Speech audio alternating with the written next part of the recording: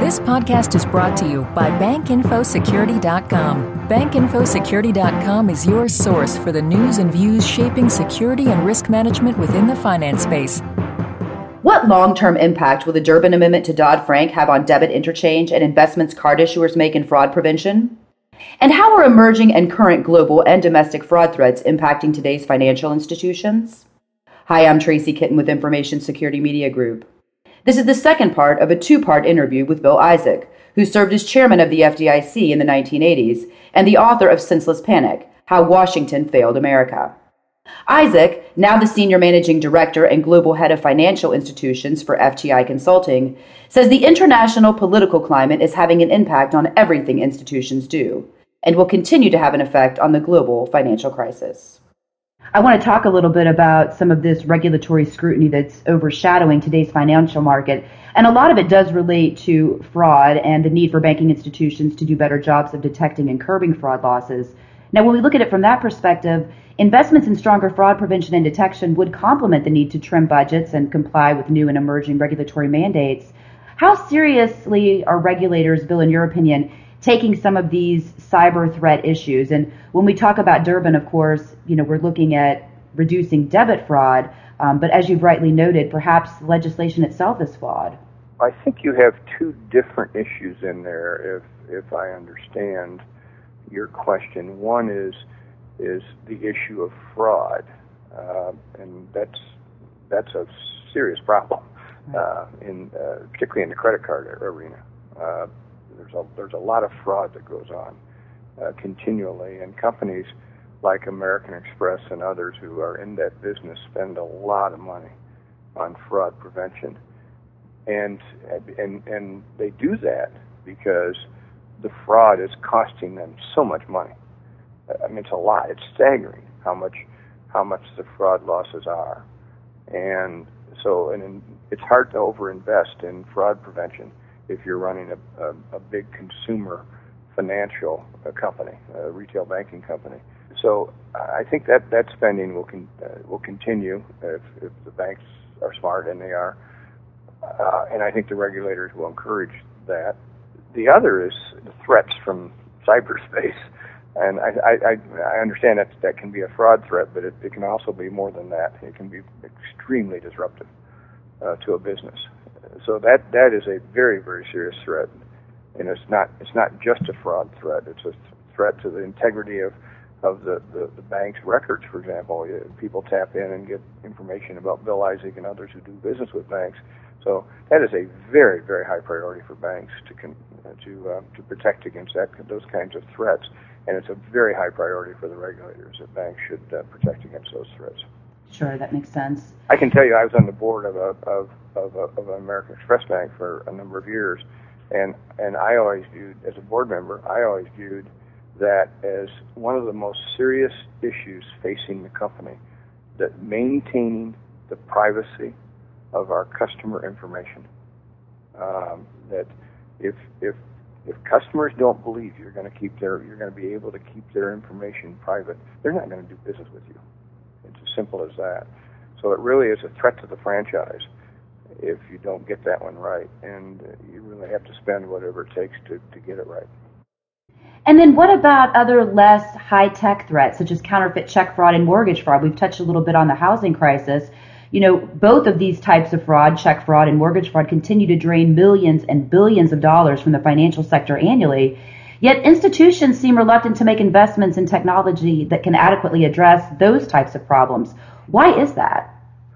Well, I don't know that I can verify the premise of your question, that firms are reluctant to spend money in these areas.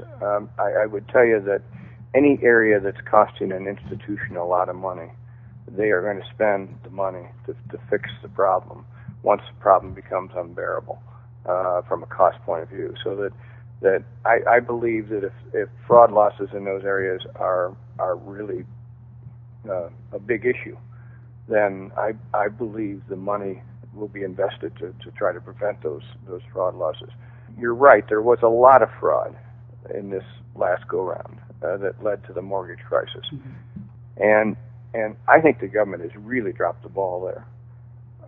It seems to me that the FBI and the Justice Department ought to be looking, and the banking agencies ought to be looking a lot more aggressively about bringing criminal prosecutions.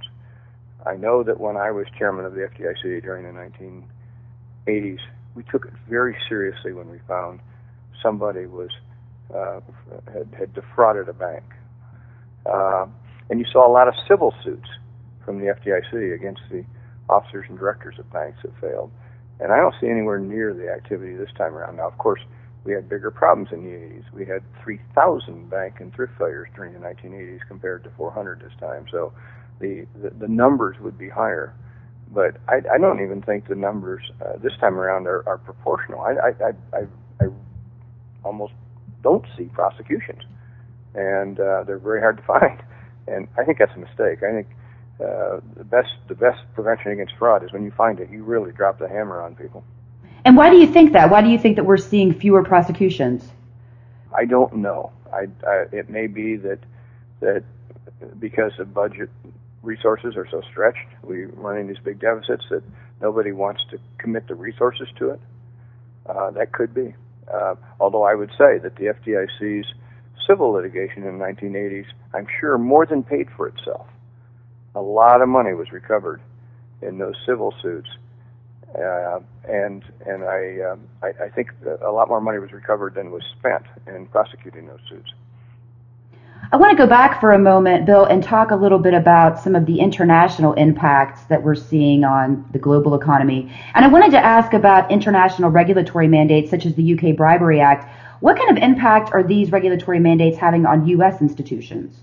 Probably not much on most U.S. institutions, but the global institutions have to develop systems to be compliant with all of the rules around the world. And generally speaking, what that means as a practical matter is you take the toughest rules and you comply with them. It's not feasible, if you're operating in, let's say, in 50 different countries, it's not feasible to have a system for each of the 50 countries. So on each issue, you got to look at it and say, who has the toughest rules? And generally speaking, that's going to be the UK or the US. Most of the large banks comply with the best practices as established by, let's say, the US or the UK or other countries that have strong regulatory regimes. Those banks are affected by what the rules are around the globe because they have to comply with those rules. The community banks, they don't care what's going on in Germany or France because that doesn't affect them. And what about the global political state? How do you see political reform taking places in different parts of the world impacting some of these global financial institutions? I think Europe is it seems to be in as big a mess right now politically as the U.S., which takes some doing. It's actually worse because at least we only have one federal government. And in Europe, you've got, while you have a European Union, there really hasn't, and it's a European Economic Union, it hasn't been a European political union. They're still sovereign countries that have a strong voice in whatever happens. So that it's a lot more difficult for the Europeans to get their act together. Here, our problem is we've got Republicans and Democrats, and we've got two parties that are really at odds right now with a big election coming next year. And neither party wants to give the other party any kind of advantage in that election. It's a very important election. So that's what's disabling us right now politically. And in Europe, it's a bunch of sovereign countries that are not on the same page, and they have no mechanism for resolving their disputes other than by voluntary arbitration, and that's not working very well. So we've got serious political problems in Europe and the U.S., and that's why Europe and the U.S. are not doing very well economically. Yeah, exactly, because all of that does impact the economy. And before we close, Bill, I just wanted to ask, what final thoughts would you like to leave our audience with as it relates to some of the topics that we've discussed generally? I guess the final thought I would like to leave is that there is nothing wrong with the U.S. that we can't fix, and fix rather easily in terms of we know what needs to be done. We truly do. The Simpson-Bowles Fiscal Commission gave us the roadmap: $3 in spending cuts for every dollar of increased revenue, and a flatter tax, fewer deductions, lower tax rates, fewer deductions. They've given us the roadmap. We just got to muster the political will to put it together. We've been through Civil War, we've been through a couple world wars, and we've been through a lot of financial panics and droughts and so forth in this country. We've had a lot of major problems, more serious than anything we're facing today, and harder to fix than what we're facing today. And what's lacking today is the political leadership and will to get it done. And I hope that this election in 2012, and I don't mean this as a political statement, because it isn't, I mean a partisan statement, I hope this election in 2012, the public really gives a mandate to our federal officials: fix the economy, get this fiscal crisis under control. If that mandate comes out very strong in 2012, I think we have a really good future ahead of us, and I think the markets will start to soar. Bill, I want to thank you again for your time today. My pleasure. Again, we just heard from Bill Isaac, a former head of the FDIC. For Information Security Media Group, I'm Tracy Kitten. This podcast has been brought to you by BankInfoSecurity.com. For more interviews, breaking news, research, and educational webinars, please visit www.bankinfosecurity.com.